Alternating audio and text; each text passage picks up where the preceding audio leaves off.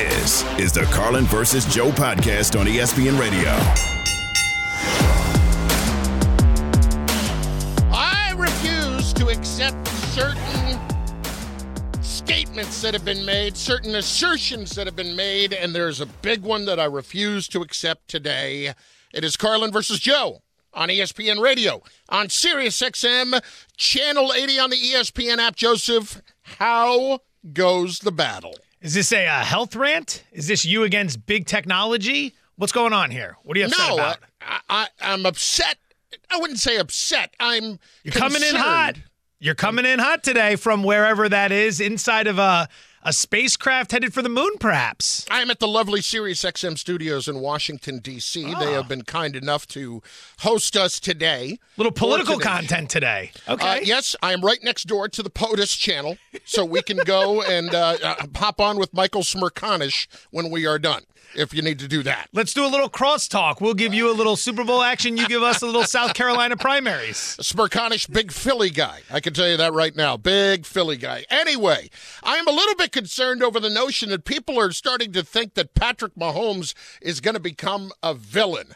And listen, I have really kind of been thrown off by this completely, and I was a little bit surprised that this was a question that was asked of him. Jeff Darlington, our guy, sat down with Patrick Mahomes this past week and was asked him about the idea of becoming a villain. I would say so.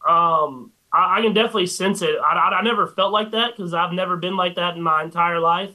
But you take some pride in it to know that everybody doesn't like you, and it's not for anything you've really done. It's just for winning. So if that means some other teams and other fan bases aren't going to like me, I'll try to still have a smile on my face and not be a bad example. But I can be that villain for them if they need me to be. Joseph, that right there, the whole I'm going to try not to be a bad example. All right.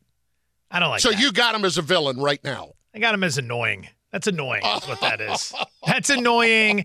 Annoying is the first step to villain. Annoying is the first step when you make the transition from babyface to heel. You got to be annoying first. And he's been really annoying with his commercials. That was something we all noticed with Baker Mayfield, right? Mayfield was affable, and then the commercials got annoying, and then he wasn't winning anymore, and then we just kind of forgot about him. He never made the full transformation to heel.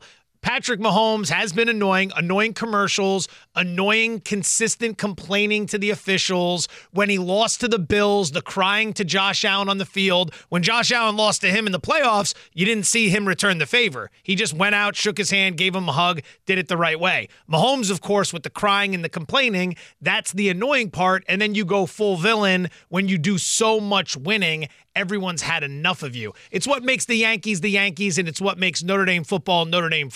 Neither has won anything in a while, but they did so much winning for so long back in the day, they ultimately became villains. Well, Joe, you look at me and what do you think? Common man. Well, that's what you think. Okay. That's what you think. I would have gotten there at some point. Among other things, I would say it's a top 5 Common man. That is the guy that represents me and what I think about. And as in touch with the common man as I am, being one of them, I don't sense whatsoever that anybody is just sick and tired of Patrick Mahomes. Boy, I saw it in spades with Brady. It absolutely happened pretty quickly with Tom Brady after, I would say, probably 3 years. He was that darling story, that innocent kid, the first time the Patriots won the Super Bowl, and it was everybody loves Brady, and then it kind of turned the other way. There is not the outward hatred of Mahomes that there was of Brady at this time in his career. And there's not the outward hatred of Chiefs fans like there was of Patriot fans at this time of his career. Brady was in a situation where his whole environment fostered becoming a villain. He was like Bane. He was born in the darkness. He was grown in the darkness of New England under Belichick, under all of that, and how quickly that team became hated, and Brady was the face of all of it. I look at Mahomes, there's nothing about him that has jumped out and said, this is the guy I'm going to hate for the next 15 years. You talk about the everyman. The everyman is his head coach. I don't know many people that over the last few years have really developed an outward hatred for Patrick Mahomes. In fact, I don't know anybody. I mean, again, when you compare him to Brady, it's the same problem we have when we compare them in the greatness chart. You put Mahomes in the category so he's with not Brady. there high enough yet on the right, hatred it chart. hasn't. It's in the process of happening. No. People liked Brady early on because it was the underdog story, right? It's not like Mahomes wasn't a 6th-round pick, but he wasn't first overall. He wasn't a Heisman Trophy winner. He wasn't even a star in college by many metrics. He had big stats, but he played at Texas Tech on like a 500 team. It's not like anyone was all that familiar with him. Just like with Brady, you knew him because he was the Michigan quarterback, and he had a huge Orange Bowl in the final game of his career. I believe it was against Alabama. I mean, it's one of the most efficient bowl games in history if you go back and look at that stat line. But ultimately, that wasn't Cam Newton coming out of Auburn, right? Like Newton, people had made up their minds on Newton pretty quickly there. And he's not the only one. So Mahomes comes out, takes over for Alex Smith, wins games, plays some spectacular football. People go on to love him, right? Then he wins. Then he wins some more. And throughout the process, he's been ruining fan bases. Like the Buffalo fan base, they're not capable of hate, but as close as they can get to hate, that's how they feel towards Patrick Mahomes. The Raider fan base, the Charger fan base, the Bronco fan base, they're all covered. It starts small and then it grows. And as you continue to do what you do to other teams, the Philadelphia fan base, he got them in the Super Bowl last year. The San Francisco fan base, he got them a few years ago. The hate grows. Brady didn't really turn full heel until he started dating and then marrying Giselle. Because at that point, the common man, the underdog story was over. You can't marry the premier supermodel in the world and then still be the everyman. You're no longer the everyman. You're the only man. And because of that, and this is a famous Chappelle skit, we hate you. Like, we hate you at that point. Hate. Yes, he was hated in 2003. He was hated when they got to the Super Bowl against the Panthers. I can attest to that because I saw at that game just how everyone else in the building reacted to the obnoxiousness of every person wearing a Brady jersey there. And I'll remind you that he was dating Bridget Moynihan back then, who wasn't exactly, too far off from the category that you're putting Giselle in, that she's in, and you are looking at all of the high-end things and the good looks of Brady that was working against him. Patrick Mahomes isn't an ugly guy, he's a handsome guy. But he also strikes you as a little bit closer to a normal guy.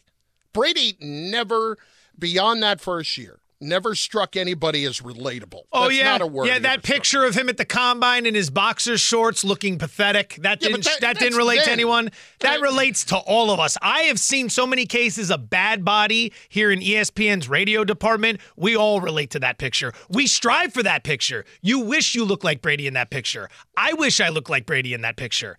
And he looks awful in that picture. He does look awful in that picture, but sure, I'd sign for it tomorrow. But with Mahomes, he has come across so incredibly well. He has handled himself so incredibly well. You want to talk about people outside himself, the issues with his brother, that's not ideal. That's not ideal in any way, but nobody looks at Mahomes and, I would argue that there's now a lot more hatred of Travis Kelce than there is of Mahomes because he has really adapted to that high line, wanting to be a star lifestyle. I have never gotten that from Patrick Mahomes. The winning changes everything. It doesn't matter if the personality's still cool. He's always been a cool guy, or at least he comes across as a cool guy. But Steph Curry comes across the same way. And people don't look at Steph and the Warriors the way they used to. Nobody hates Steph Curry. Nobody hates him. You go around the NBA, the feeling has shifted. It's not that he's beloved. Kids especially love him. And they should. Steph's an all-time leader. He's an all-time guy in the community. None of this is meant to disparage. But when that story started versus where it is, things change. When LeBron was coming out of high school and everyone was watching him at, St. Vincent St. Mary in Ohio?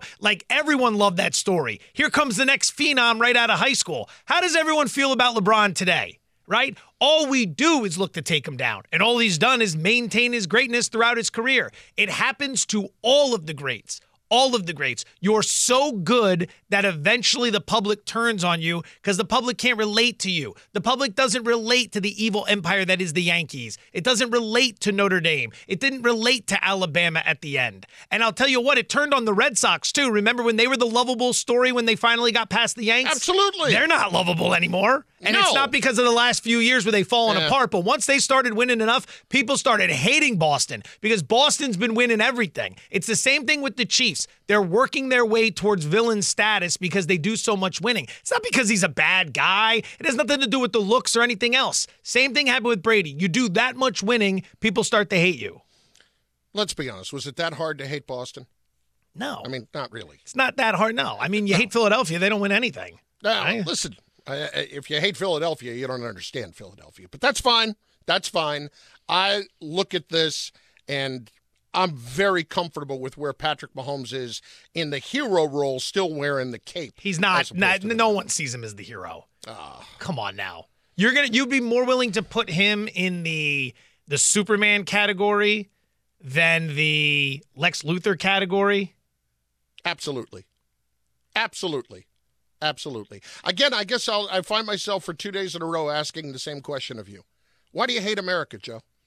Why do you hate I America? don't hate America. America's about the underdog story. We were the ones that rose up, threw a bunch of tea overboard, flipped the double bird to England, and then handled our business. That's the all-time upset. I'm for America's upsets. I'm for Buster Douglas over Mike Tyson and Villanova over Georgetown. I'm for Joe Namath in Super Bowl III. I'm not for the Chiefs. That's for you. You want to root for the Chiefs? Go root for the Soviet Union. That's how I see it. It's Carlin versus Joe on ESPN Radio on Sirius XM Channel 80. Apparently, we made it back to the Soviet Union in the 1980s. I knew we could get there. I knew we could do it, everyone. That's a great first segment. Joseph, from the reigning NFL MVP to the reigning NBA MVP, we've got the very latest on Joel Embiid and what it means for his future in Philly. It is on the way in moments. We are just getting rolling. It is Carlin versus Joel on ESPN Radio and Sirius XM Channel 80. This is the Carlin versus Joe podcast on ESPN Radio.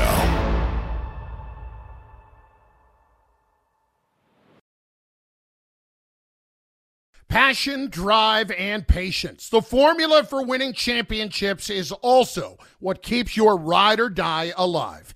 eBay Motors has everything you need to maintain your vehicle and level it up to peak performance. Superchargers, roof racks, exhaust kits, LED headlights, and more. Whether you're into speed, power, or style, eBay Motors has you covered. With over 122 million parts for your number one ride or die, you'll always find exactly what you're looking for. And with eBay Guaranteed Fit, your part is guaranteed to fit your ride every time or your money back. Because with eBay Motors, you're burning rubber, not cash. With all the parts you need at the prices you want, it's easy to make your car the MVP and bring home huge wins. Keep your ride or die alive at ebaymotors.com. Eligible items only. Exclusions apply. Hi, it's Mike Greenberg letting you know ESPN Bet is ready to take you through all the biggest sports moments this spring. The official sportsbook of ESPN has exclusive offers and markets from Scott Van Pelt, Stephen A. Smith, and me, plus many more. From the playoff intensity to finally getting out to the ballpark, there's no better time for sports fans. Sign up today. New users get a bet reset up to $1,000 in bonus bets if your first bet doesn't win. Download ESPN Bet today. What a play. Must be 21 plus and present in select states. Gambling problem? Call 1-800-GAMBLER. Terms and conditions apply. See app for details.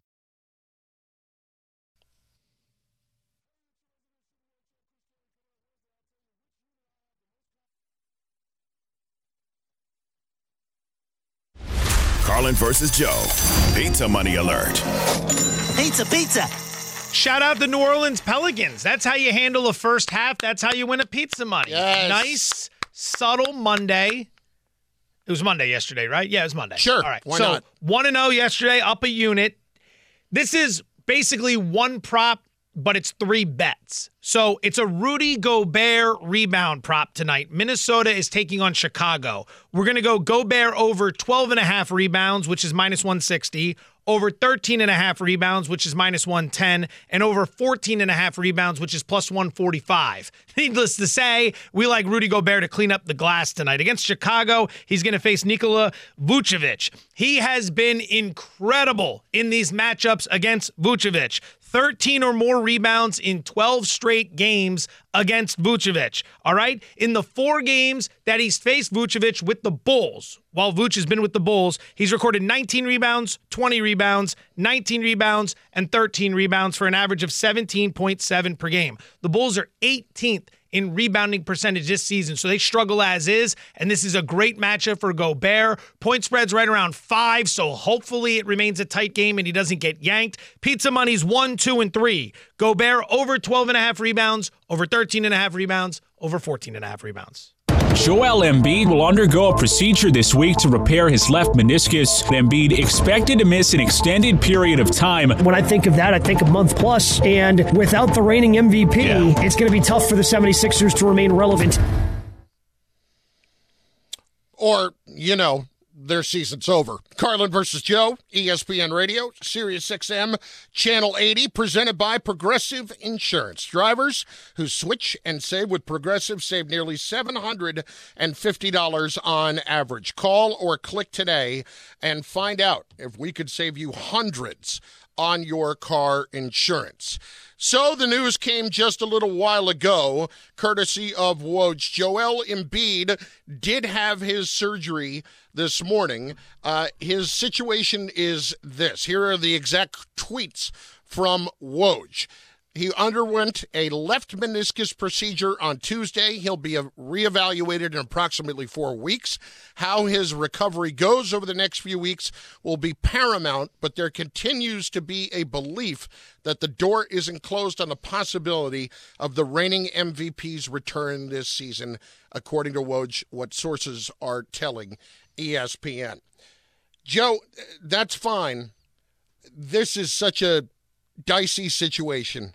And if Joel Embiid plays again this year and he comes back and he's not 100%, I just can't help you. Whether that's the Sixers, whether that's Embiid, dear God, to me, there is just absolutely no need at this juncture of his career to rush that. Well, I think it only comes down to whether or not it's one of those re-aggravation injuries, right? Like Durant had one of those. Durant had the calf strain with the Warriors. They sat him out for a while, came back against Toronto in the finals, re-aggravated it in worse fashion, which ended up to the snapping of the Achilles. And if you go back and you watch the instant replay in slow-mo of that, it's brutal to see. Oh. But, you can see exactly what I'm talking about here. That was an injury that had a chance of getting worse. When you undergo this type of procedure, this surgery, I don't know. I'm not a doctor. I'm not a surgeon. But if you go through the rehab and you take the proper amount of time and you come back and you're not at risk of further injury, then you might as well come back if there's something to play for. That's the big question right now, because the Sixers sit 5th in the Eastern Conference. They're a game and a half back of the Knicks for 4th. They're 3 games up on Indiana for 6th. There's a little cushion there, but they're not playing well. They've dropped 6 of 7. You take the MVP out of the conversation, the logic follows that you're going to struggle. Otherwise, why the hell is he the MVP? So, if you're going to be reevaluated in 4 weeks, thankfully for you, this is coming with the NBA All-Star break taking place during this stretch, but you're still going to miss a minimum, by my count, of 16 games. Minimum. And that's reevaluated in 4 weeks. Then you got to practice. You got to ramp up. You got to get back on the floor. You're probably on a minutes restriction. I don't know. What's he missing? 20-plus games here? You might be able to find your way into the play-in tournament. And if he comes back healthy, you might be able to advance into the round of 8 or whatever it is. But I don't see any reason why the Sixers should believe they're going to compete for anything serious this year. It feels like they're done. I don't see why you would think that. And to take your point a step further, when you talk about ramping up, it's ramping up to play, and then it's ramping up when you are playing. Because you're not going to come back and be at 100% right away. You're going to go, and whether it's minutes or whatever, it's still going to take you time to get back into game shape, as they say, and a game familiarity once again to where you're at the point where you were before. I just don't see why the Sixers would push it at this point, knowing that at any moment Embiid could pull the trigger. Why do you, if you're the 76ers, need to do anything to try to aggravate Embiid as it is? I don't expect them to push this at all. This is very much a hands-off situation. Their season might be done, but this is like not scaring away a squirrel right now. You approach very cautiously, and you do not do anything to cause him to run. And you do not want Joel Embiid running out of Philadelphia, and that very easily could happen.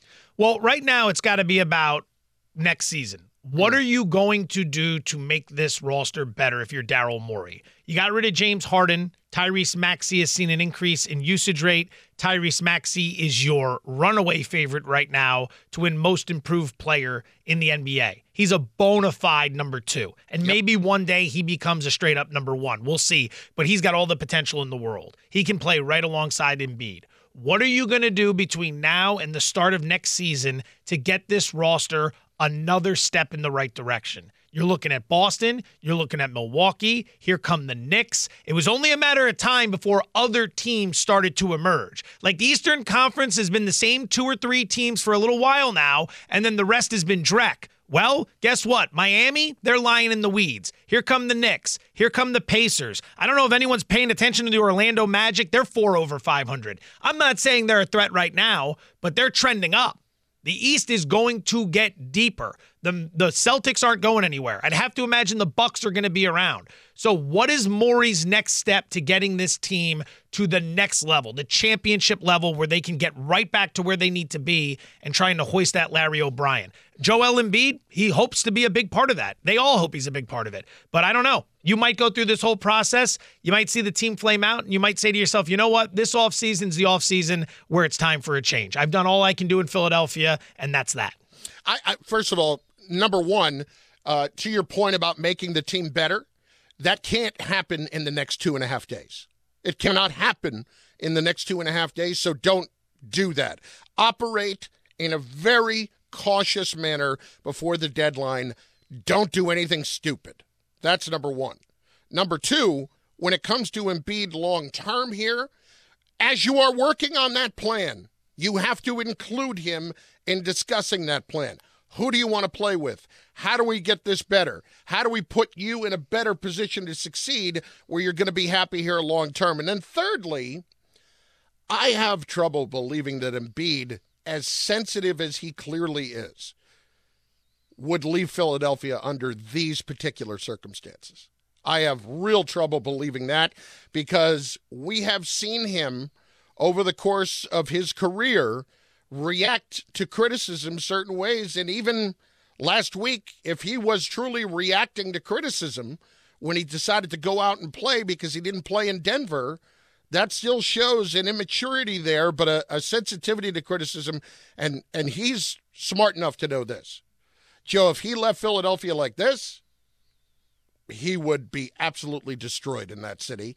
And as much as that does not bother a lot of other guys when they leave town, it would bother him. Would that matter more than finding a better opportunity to win a championship? That's what it comes down to. Like, he'd be sensitive to the fact that Philadelphia would be upset. But if he goes somewhere where he increases his chances of winning a championship by, say, 10 to 15%, wouldn't that outweigh it? I think with most players, yes. I think Embiid turning 30 right now it's going to be very, very, very interesting to see how he handles this. Because I don't believe that he'll do that before he's back on the court next year. It's Carlin versus Joe, ESPN Radio, Sirius XM Channel 80, and on your smart speakers by saying play ESPN Radio. Everybody's talking about Patrick Mahomes chasing Tom Brady. We know this. But Brock Purdy actually has a chance to do something that only Brady has done. I don't even know what that is. Thus, a great tease that was written for me. I read what's on the screen. It's Carlin versus Joe on ESPN Radio and the ESPN app.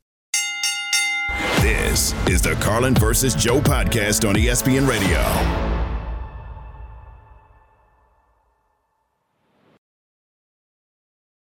This podcast is proud to be supported by Jets Pizza, the #1 pick in Detroit-style pizza. Why? It's simple. Jets is better. With the thickest, crispiest, cheesiest Detroit-style pizza in the country, there's no competition. Right now, get $5 off any 8-corner pizza with code 8SAVE. That's the number 8, S-A-V-E. Go to jetspizza.com to learn more and find a location near you. Again, try Jet's signature 8-corner pizza and get $5 off with code 8SAVE. That's the number 8, S-A-V-E. Jet's Pizza. Better because it has to be. We all know breakfast is an important part of your day, but sometimes when you're traveling for business, you end up staying at a hotel that doesn't offer any. You know what happens? You grab a cup of coffee and skip the meal entirely. We've all been there. But if you book a room at La Quinta by Wyndham, you can enjoy their free Bright Side breakfast featuring delicious baked goods, fruit, eggs, yogurt, and waffles. And really, who doesn't want to start their day with a fresh, hot waffle? Tonight, La Quinta, tomorrow you shine. Book direct at lq.com.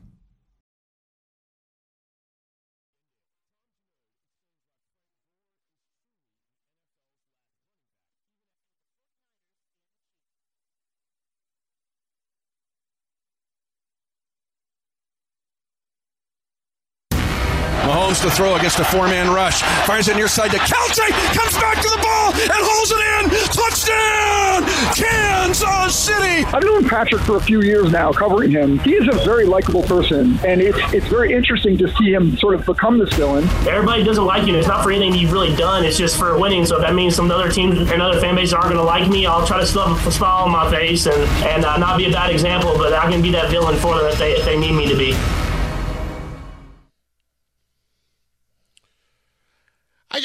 I'm having trouble seeing it. I don't know enough people I don't know anybody who sees him as a villain yet. It's Carlin versus Joe. ESPN Radio, Sirius XM Channel 80. Jeff Saturday, ESPN NFL analyst, always one of our favorites, joins us as he does each and every week. Jeff, we appreciate the time. I got to get to Andy Reid's list of cheeseburgers with you in just a few minutes. First things first, though. Jeff, what are we overlooking in the Super Bowl? What are we not considering nearly enough when we're evaluating and trying to break down this game? Well, I think San Francisco's ability and commitment to their run game. I think that's going to be what differentiates this as a victory for San Fran or a loss. I think when you see how Baltimore kind of responded once Mahomes and then went up 14 and, kind of the behavior that they exhibited. I think it was 6 runs total.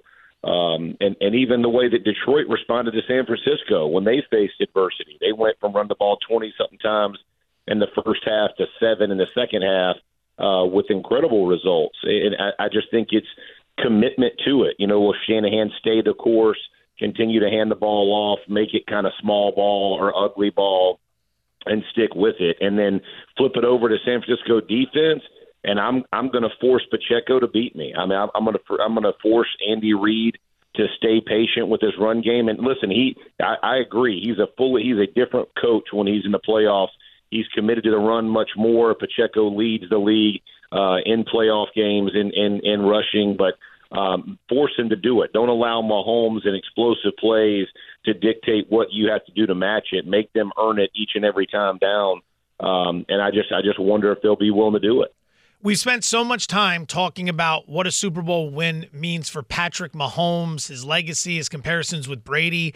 What does a Super Bowl win mean for Brock Purdy if he plays well in the game? He'll be one of only 2 quarterbacks alongside Tom Brady to have defeated Patrick Mahomes in a Super Bowl. And then on top of that, if you go back to the start of Brady's career, when he won that first Super Bowl, a lot of credit to Belichick, the defense, all the stars around him. He was this 6th-round pick who was backing up Drew Bledsoe and then stepped in, and then the narrative changed. I'm not suggesting he's going to become Brady, but a win in this game, how does that change everything for us? Oh, it's enormous. I mean, and to your point, I mean, you think about even the way people have discredited the way that he played, how he played last season and even through this season. And, people put like an indictment on him after he had a very poor performance against Baltimore in the regular season. But, man, overall, the guy's body of work has been impressive. And I don't care what teammates he has around him. You still got to go out and execute. And I think it's going to require an efficient game but a fearless game from Purdy. Like, he's going to have to be able to, let it go rip. And it was funny. I was watching Brady's, 28-3 comeback in the Super Bowl. And I don't know if you remember the Edelman catch, but it hit the Atlanta defender square in the face mask, right? So no different than Ayuk, bouncing off Detroit and he catching it and then, making the catch and the next play them scoring. Things are going to go your way, and sometimes they're going to go the other way. But you got to keep being fearless and keep pushing it if you're going to try to upset Mahomes and that crew.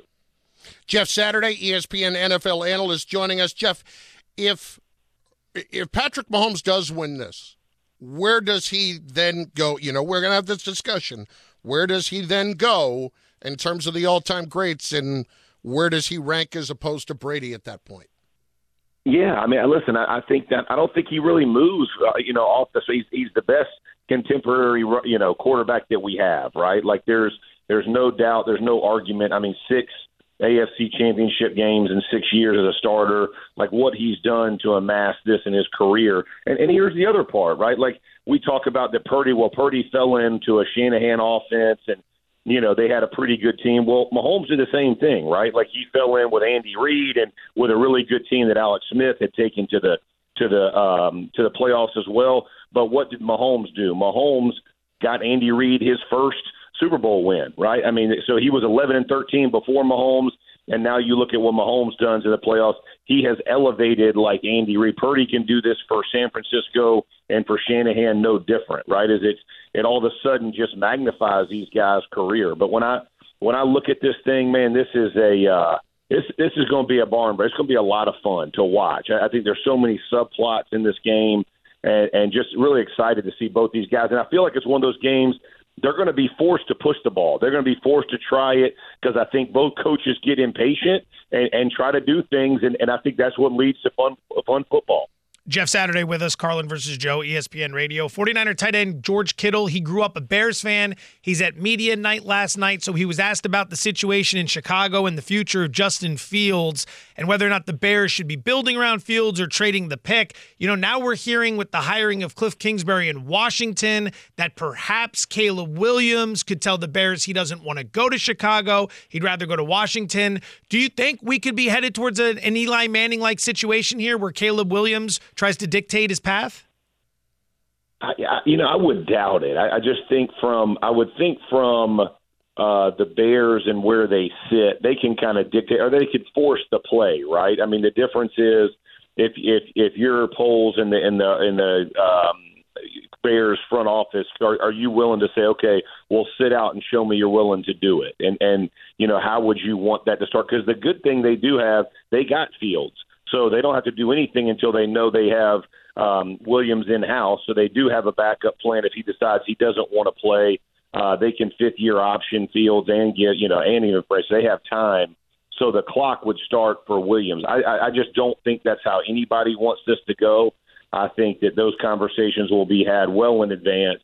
And I think if Chicago thinks Caleb Williams is as good as scouts are saying he is right now, they're probably not going to go, well, we're just going to move on. It kind of like likens to the Bengals and Joe Burrow, right? If Joe, there was no conversation. It was like the most anticlimactic draft ever, right? Like everybody knew Burrow was going one. We all started with, okay, what happens after that? And I think if the Bears find in their due diligence that Caleb Williams is that guy for them, they're going to say, this is our guy, and this is how we're going to move our organization forward.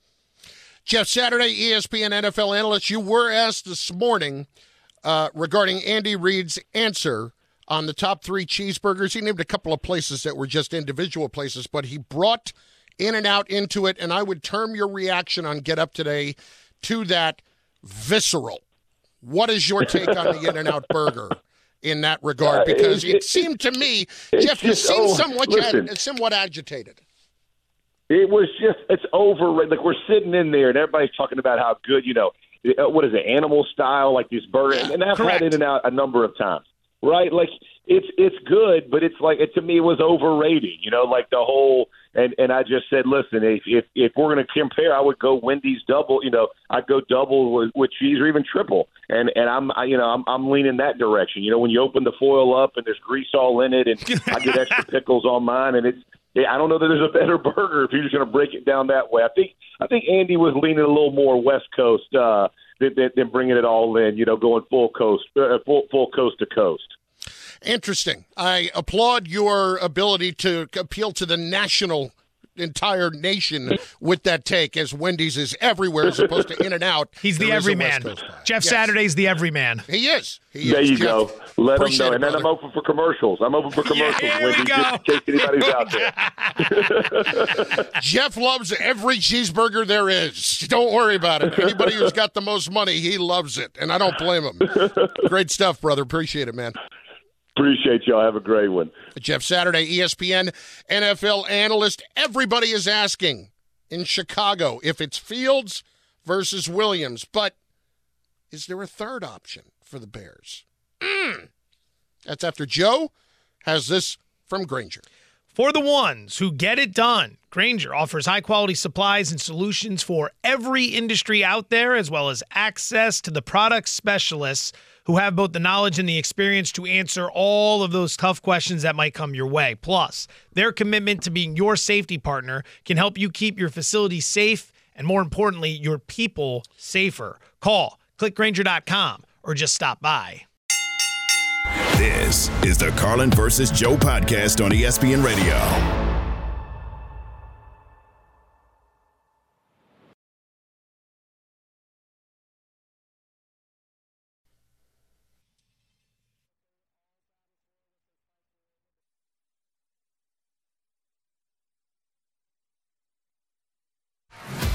Up the middle on the delay. Fields twisting left to the 5, to the pylon. Touchdown Bears. Ryan Poles from the Chicago Bears has to trade Justin Fields this month. Why? Because the combine starts on February 29th, and he has to find a way to maximize the return that he gets for Justin Fields. If he waits beyond February, the chairs start getting filled up when it comes to teams that have vacancies or that we're anticipating having vacancies at the most important position in all of team sports, the quarterback. Better make sure that Caleb Williams is on board then. You better know that Caleb Williams is interested. It's Carlin versus Joe on ESPN Radio, on Sirius XM Channel 80, on your smart speaker. Follow us on your social media channels, including on Instagram at Jay Fortenbaugh, at That Guy Carlin. Interesting last night at opening night for Super Bowl week. Of course, all of the media in attendance and the players out there speaking as well. And George Kittle was there, of course, the 49ers tight end, and a guy who is a childhood Bears fan. And he was actually asked about what the Bears should do this offseason. I think what the Bears should do is, personally, I think they should trade back as many picks as they can and build around a guy that they've been trying to build around. Give the guy some actual options. I mean, he has options, but just help him out as much as you possibly can be. Build him up as big as you can and trust the kid. So that's interesting. And I was surprised this morning watching Get Up. Louis Riddick was of the same mindset. Jeff, we kind of talked about a little bit there, was of a similar mindset. I love Justin Fields. You know this about me. I also know that I'm getting a rookie contract with a guy that I don't know that we would rate Caleb Williams as highly as we rated Trevor Lawrence coming out, but not that far behind.